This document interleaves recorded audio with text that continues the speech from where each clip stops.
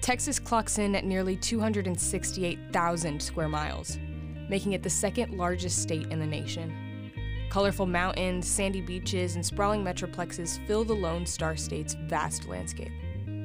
Despite the differences, every part of Texas shares one common interest: a football stadium in nearly every corner. Oh boy, this is a Over 1,200 high school football teams grace the state of Texas with big plays and even bigger tackles, according to Max Preps.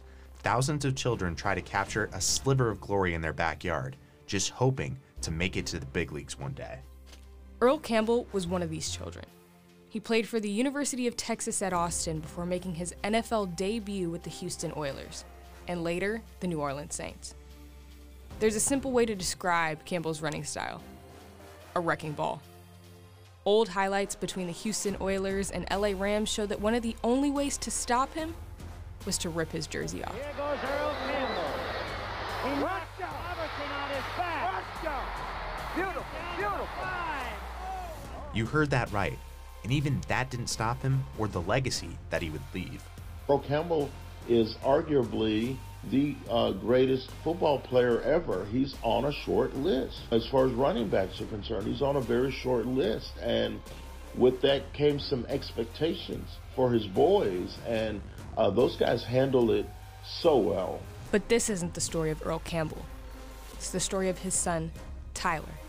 Hey, listen, y'all, my journey, nothing like his. You know, I have a father, I have an older brother. They were the athletic ones. They were gifted from the moment that they started playing the sport. The sport, for me, was a struggle. When we met Tyler in 2020, we instantly felt a sense of connection. It's like we had known him our entire lives. After you talk to him, you truly feel like you can do anything. You wouldn't believe that he experienced one of the most tragic circumstances thrown at him at the mere age of 21. This curveball could have crushed him. But a Campbell never quits. We're your hosts. I'm Dominique Lavigny. And I'm Clark Dalton. This 5-episode series will give you an inside look into the life of a football legend's son and what it took to build his own legacy. This is the story of Tyler Campbell. Tyler's NFL dream ended after he was diagnosed with MS, battling the vicious disease in the hospital. There was no illusion as to how bad I was progressing.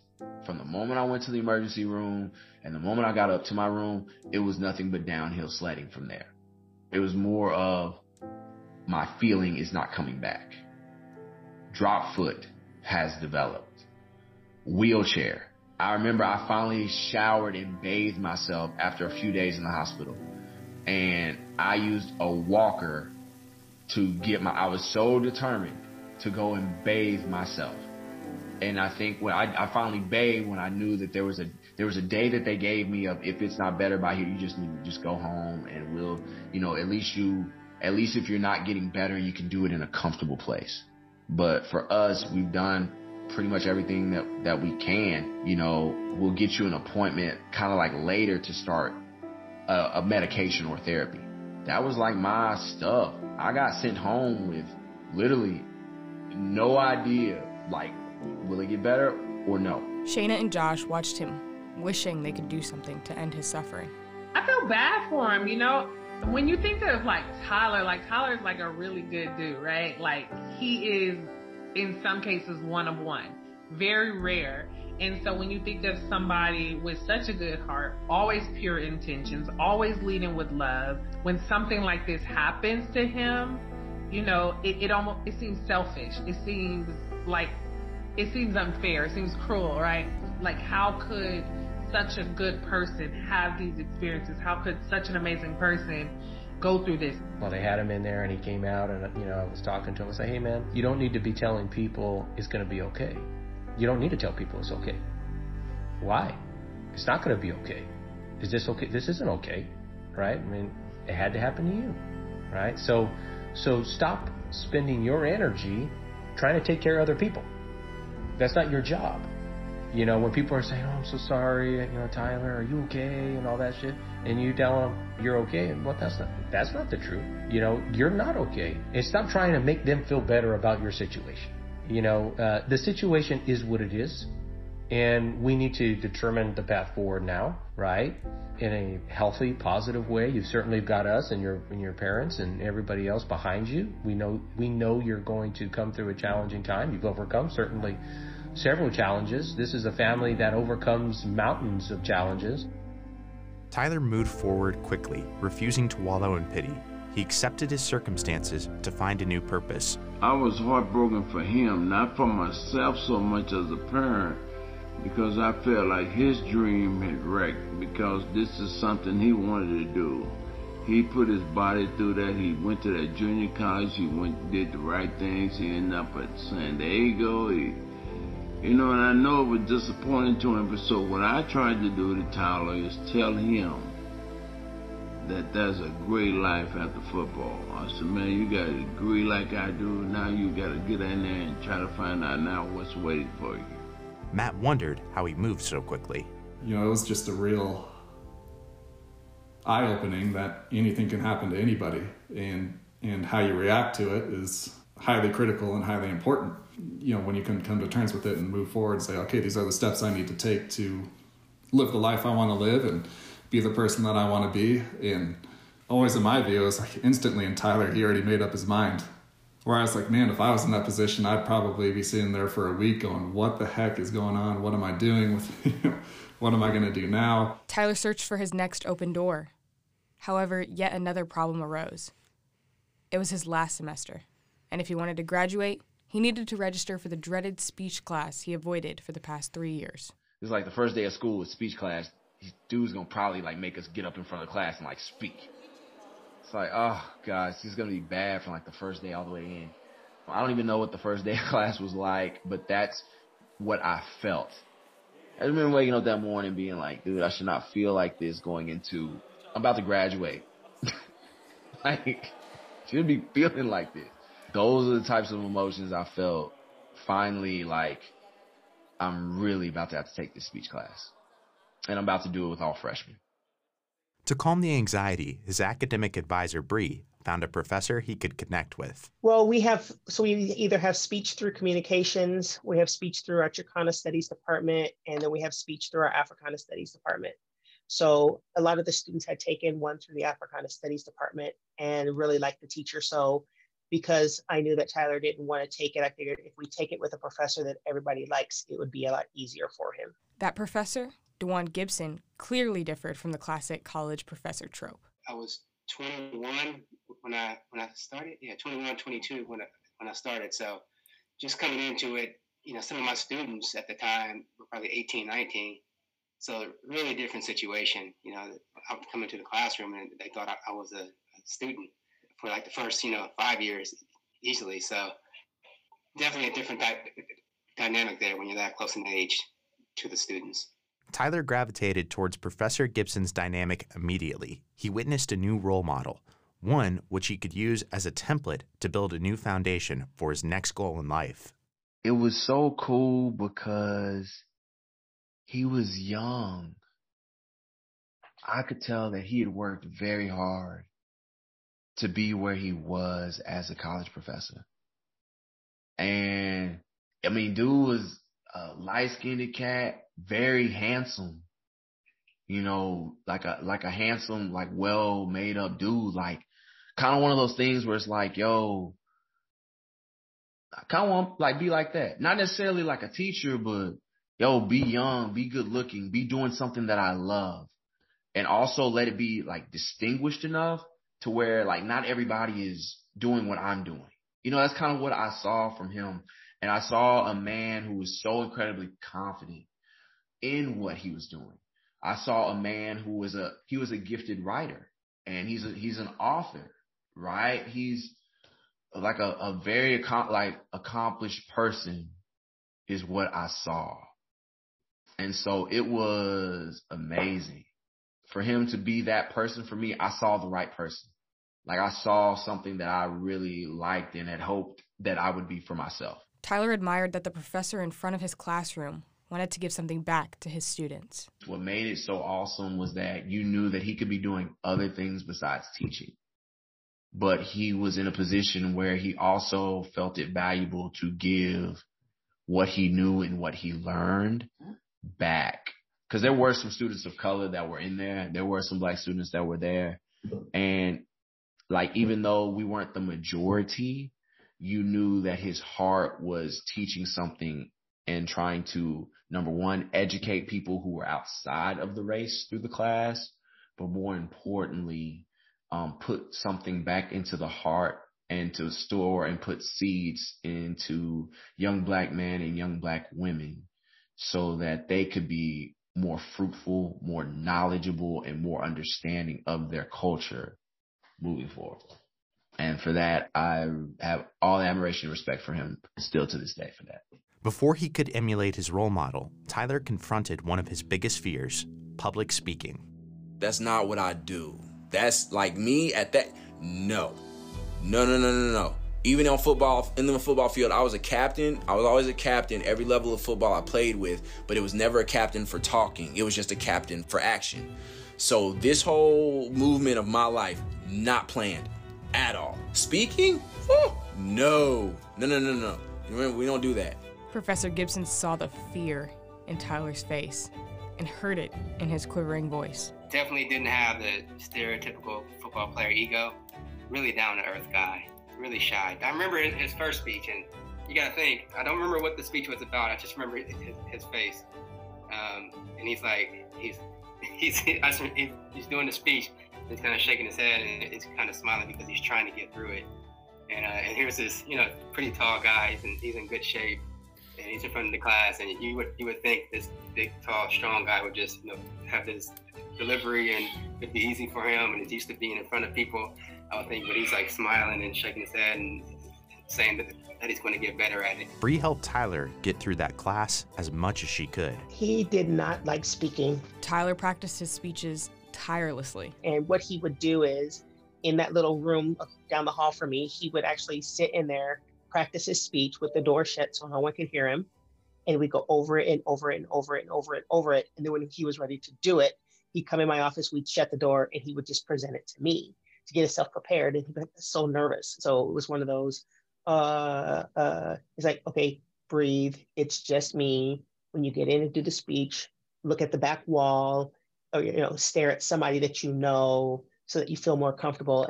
And still that didn't work. Tyler made progress, but fought jitters while speaking. So that was it, man. I'd be in there practicing my speeches, knowing that I wouldn't be bothered, knowing no one would come on the second floor, knowing that I would use the other time during the daytime, kind of like as refinement, like look over stuff, kind of talk to myself.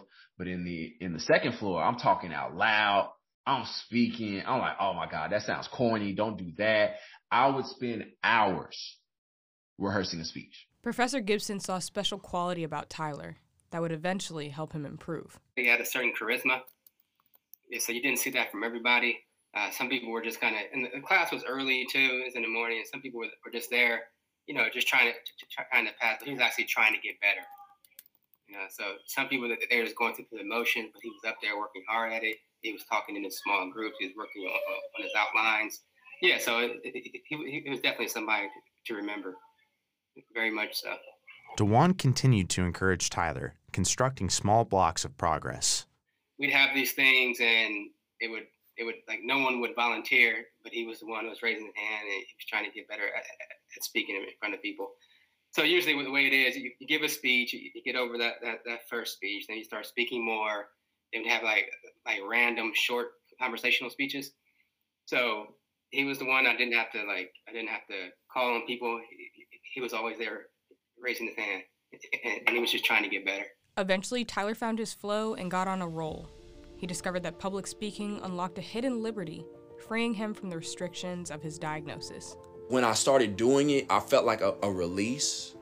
I felt like some freedom. I felt like it was a place for me to take like some power back to myself that MS had claimed. You feel me? Like I felt like using my voice was the one thing that MS hadn't stripped from me. Tyler stepped out onto a new stage. Not a football field, but an arena where he could perform nonetheless. It played a psychological game with me for numerous years, but when I got on that stage and when I started talking, that's the one arena that MS couldn't touch. And so that was the one arena where I felt empowered. I felt like I have control, and I felt like I'm being the Tyler Campbell that I always strive to be, just not carrying a football no more. You know what I'm saying? I had more confidence speaking than I ever had playing football.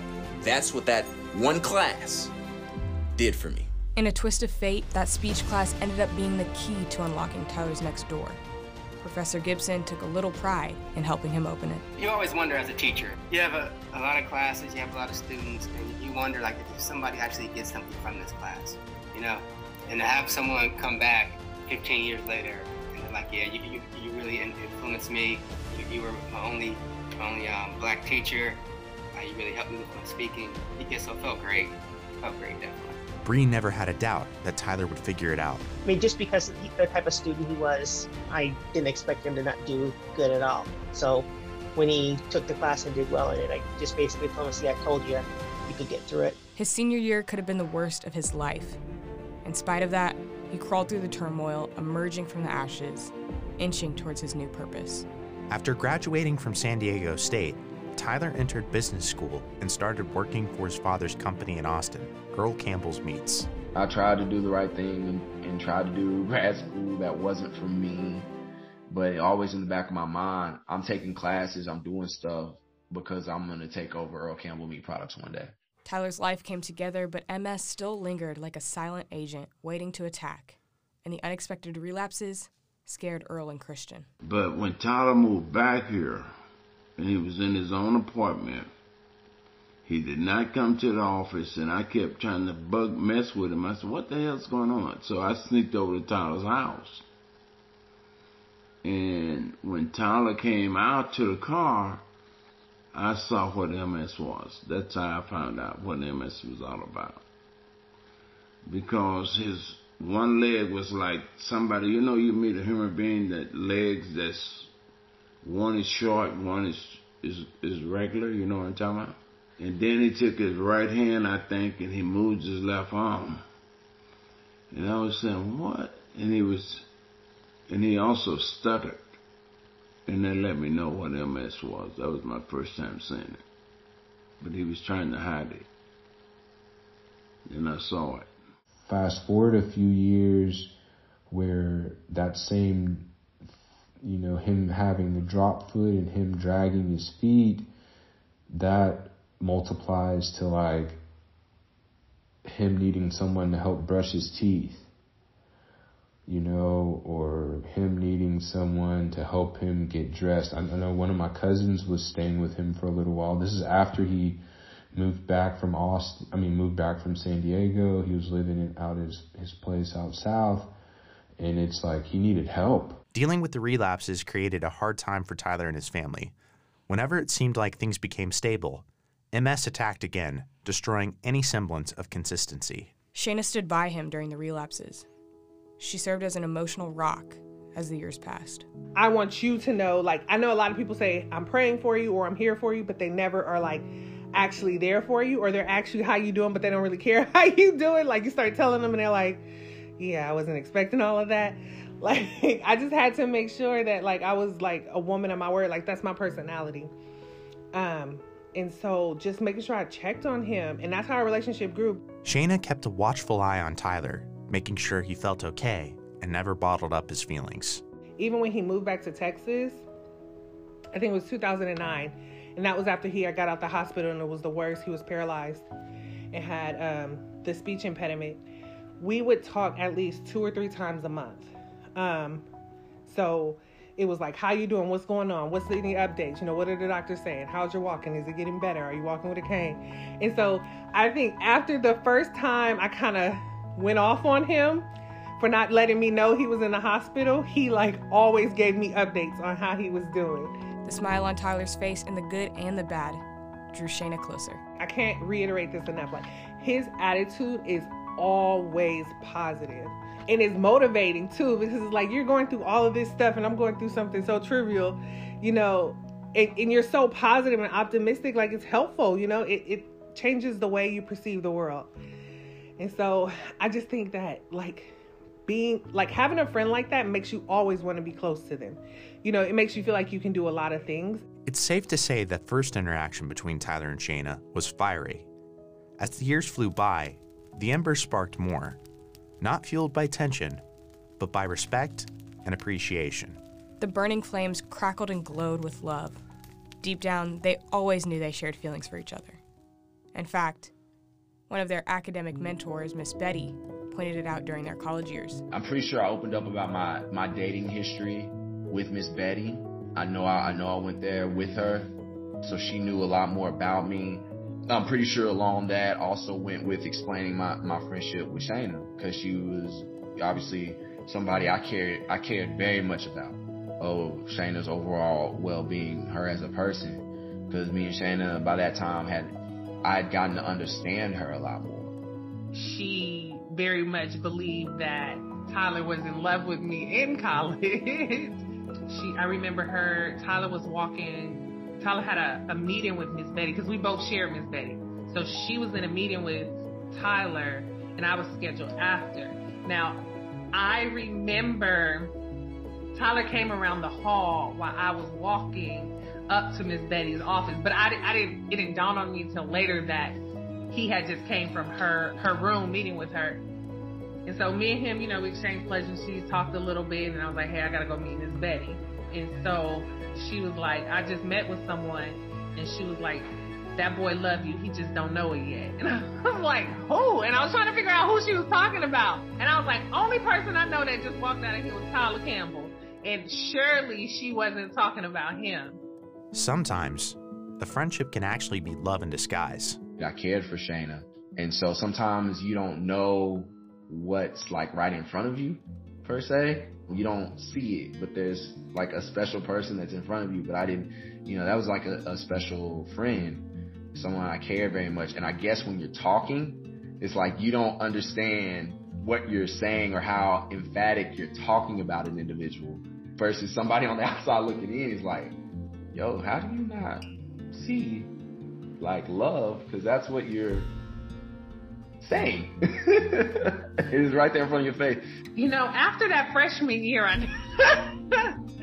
knew I had feelings for Tyler, but it wasn't the right timing. Tyler was dating, I was dating, and so there was always this mutual respect for one another. Like when you're dating someone else, I had so much respect for him and he had it for me. There was no need to like cross those lines. It wasn't the right time. And then it almost seemed as if it was something to like, I would be taking advantage of him to do it when he was in such a vulnerable place, like my role. And I remember thinking about it in a voice something like, I just needed to be his friend. I just needed to support him. And that's what I did. But I like Tyler always had like a special place in my heart. Like that was my guy. Tyler could call me for anything and I would drop anything just to make sure he had it. Shayna helped Tyler at the drop of a hat, but she couldn't bear to see Tyler go back to Austin. And I remember the night before he left, I had already seen him when he got home from the hospital. By that time, his mom was out there, so I was visiting with him, his mom, and Matt. And I told him I would come back and see him before I left. And the night before he left, I was supposed to go see him. I had a really bad day. I wasn't feeling well.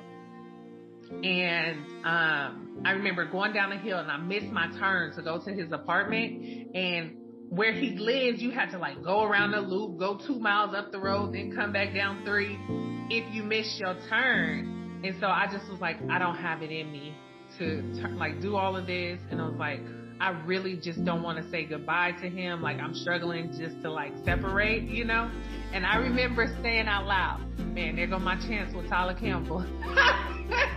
And that was it. And I texted him and told him I wouldn't be able to make it. And he was like, that's all right. And that was that. But she didn't miss her chance. Tyler came back to San Diego for a visit, and the pair got to see each other again. One day he came back to San Diego. I think it was for a charity event. And it was for a charity event. And we went to dinner. And he was like, you can pick your restaurant, whatever restaurant you want to go to, we'll go. He says that's our first date. I'm like, no, that wasn't our first date. We were not dating. We were friends. There was no conversation about us dating. So that doesn't count as our first date. That was 2 friends going to get something to eat. But he'll say that was our first date. But I remember it was just different, like that dinner, I'm not going to call it a date. That dinner we had, the the chemistry was just different. The conversation was just different. We both were like blushing and like cheeks hurting from smiling so much. We had a really good time. But I remember looking at Shayna and thinking, like I miss hanging out with her. I remember looking at her and thinking, yo, she's beautiful. We walked through the mall and stuff downtown. We were just walking. And I remember just, wishing I could spend more time with her. Tyler also met her parents. I know I had a limp. I know I was like lame, clearly somebody battling MS. But I remember meeting her mother and her father, and they were so kind. Like, they were so nice. Her mom was so sweet, and her dad was so cool. Mr. Watson was so smooth, you know? And I was telling her, like, yo, gotta go. I'm going home. About to get ready to leave. I don't remember all of the conversation, but it was things centered around that. But I remember, like seeing her family, like, all of them, and just feeling like feeling really good. In that moment, like, forgetting you have MS type good. Shayna moved closer to Tyler after she graduated, settling in Dallas. Their feelings grew even more every time Tyler visited her. Tyler couldn't ignore the feelings anymore. One weekend, he invited Shayna to his family's ranch in Tyler, Texas. I don't know, we started having more moments where it was just he and I. And so things just started to switch. And then I was in Dallas by myself. I didn't know anybody. He was like, hey, my family lives 45 minutes away. Why don't you come? I'll be out there, because his family lives in Tyler, Texas. So he said, hey, he loves riding horses. Like, that is his self-care. And so he's like, he had been experiencing a lot that summer. And so he's like, I'm out there a lot riding my horse. Why don't you come out there? And so I would go to East Texas and be out there with him and his family. And it kept growing. Like, the relationship just kept growing. After the switch flipped, Tyler finally confessed his feelings for Shayna. It was different. And at that point, it was Tyler who made his move. And he, at that time, expressed how he felt about me, which it was just like, man, I waited like all this time to hear you say that, but I just didn't know how to respond or what to say or what I wanted that relationship to look like. So yeah, it took a while for me to like be agreeable for us to start dating, but we did eventually. Their relationship moved fast. It was only a matter of time before he popped the big question. November 7th, 2010 is when he proposed. We had just came from church, and then we had Sunday dinner at a restaurant with his family, his mom, dad, and uncle. And he had left the restaurant. He was like, I gotta go meet somebody to drop something off real quick. So I was like, okay. So he left me at the restaurant by myself with his family, which was fine. And then he came back, and he had like this whole different attitude. And I was like, what is going on? And so at the time I was still living in Dallas. And so we went back to his house, his apartment, and I took a nap before I had to get on the road to drive. And so when I woke up, like when we both were taking naps. So when I woke up, when I went to sleep, he was right next to me. But when I woke up, he wasn't next to me on that side of the bed. So I rolled over, and when I rolled over, he was right there on one knee. And he was like, I had this all planned out on what I was gonna say, but I can't remember any of it. So all I remember is, will you marry me? She said yes. Tyler didn't want anyone else because Shayna proved that she could stay with him in sickness and health. She was the only other person that knew, in my close sector of people at SDSU. It's because I knew I could trust her and she wouldn't say nothing. You know what I'm saying? So you take that imagery of us in the hospital bed, me hitting my lowest of lows, and me, like, my body not responding, literally just laying motionless in the bed and being fragile and all of that, just broken from the physical standpoint. My wife was there at the lowest point. She had seen it. I knew that with my wife, I had nothing to hide. There was nothing that I could tell her that she hadn't already seen. And that, I think, for anybody who's going through anything, like when you have somebody who just doesn't ask a bunch of questions, won't freak out, and and will just like listen and just be there for you, yo, that's what my wife was when we were just friends. So she's been with me in the journey even when we didn't know marriage was the end result. And so now, nothing ever changed. Nothing has ever changed. And I'm spoiled. Oh, like I'm truly beyond blessed because some people don't have anybody to talk to with this disease. Shayna helped him endure his MS and hope for a better future. Plus, he couldn't shake the impact of Professor Gibson's speech class. He decided to try his hand at speaking. Tyler told his story at the National MS Society during their national convention. First professional speech is National MS Society. It was their annual national convention. It was at DFW, the airport, and I don't know if it was a Hilton, I don't know if it was a Marriott, but it was right there next to the airport. Huge. And I was there, huge ballroom, tons and tons of people. Couldn't believe, like, I was here. Like, really, like, surreal. You know, I'm just married, living with MS. It's like, wow, really, really big deal. Give hope to people because you played football with this thing. And in that moment, again, just giving all glory to God. Everybody says that, but my father, you just see Christ's hand all over your walk. And you finally get an understanding as to why. I got peace and understanding in a closed chapter. No more asking why I went through what I went through with MS. No more asking why about the alcohol, the trouble, the alternative, the PCC, the San Diego. None of that. No more. No more. And oh yeah, by the way, you and your wife are blessed because y'all didn't give up on each other. You two did the hard work and got to know each other and ruffled each other's feathers along the way and couldn't stand each other, disliked each other along the way, right? All that stuff. But it was all roughed and smoothed out because I needed you, my son, my daughter, to go through those things. And now you're married. So and now you're here. I gave you this horrible thing, but now you see why I gave it to you. Look out in the ballroom.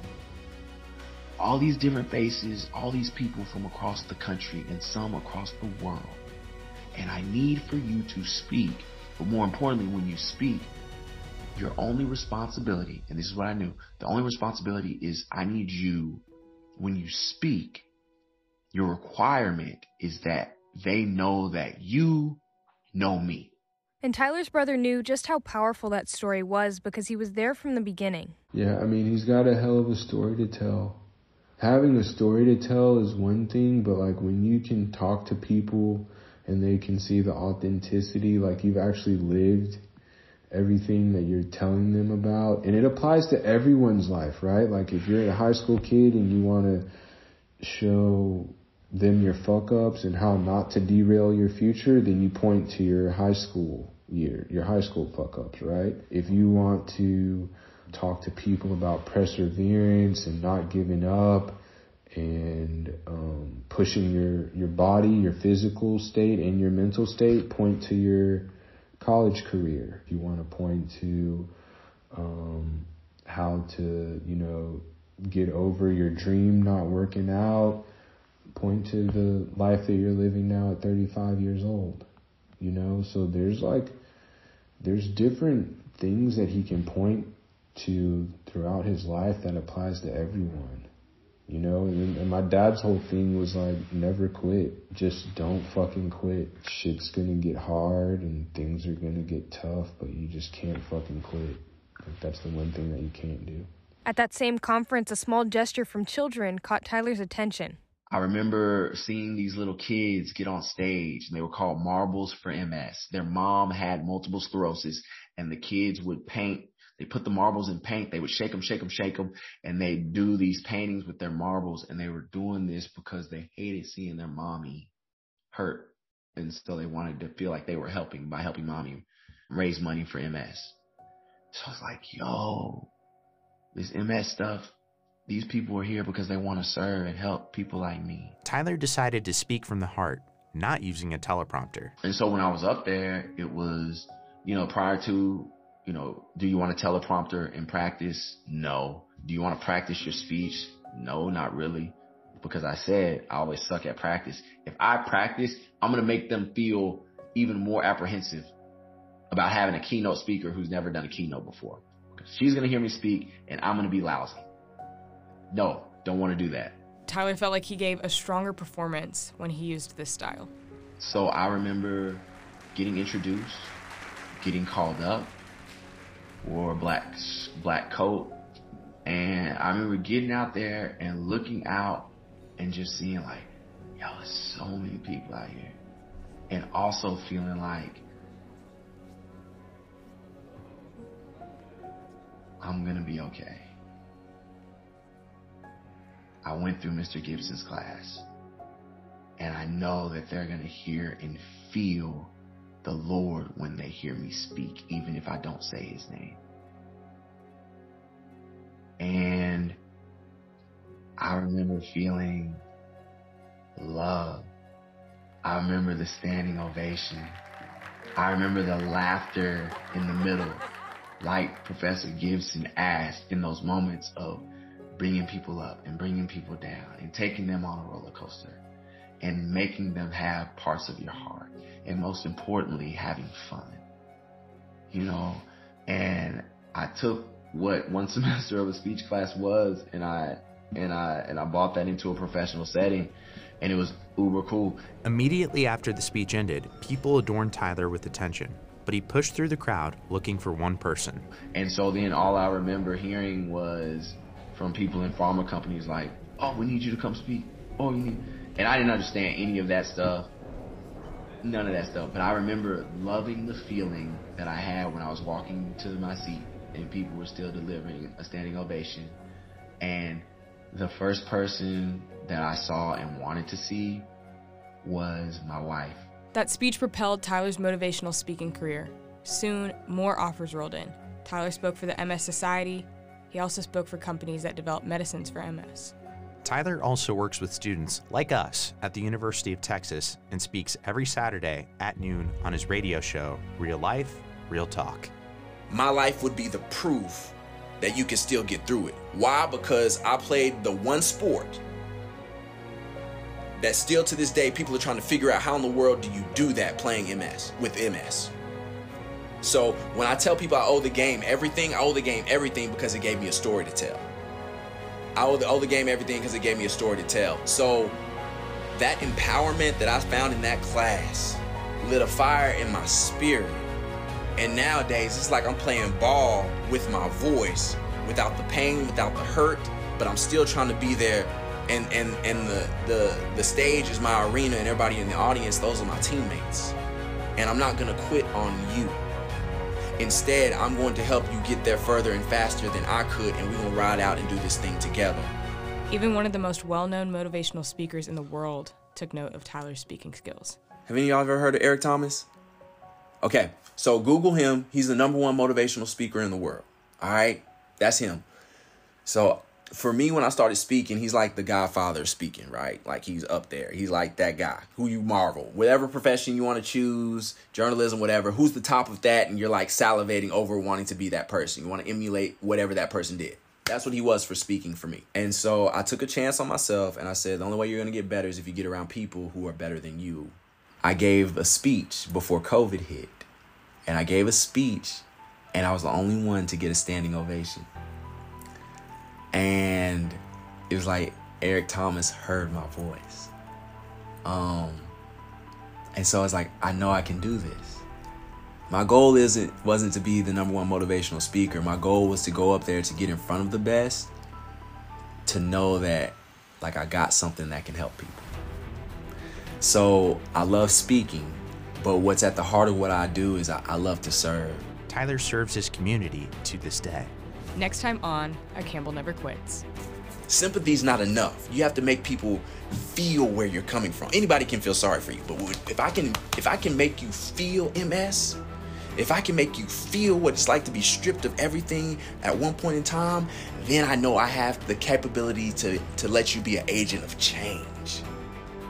Join us next week to find out how Tyler's using his new platform to inspire others.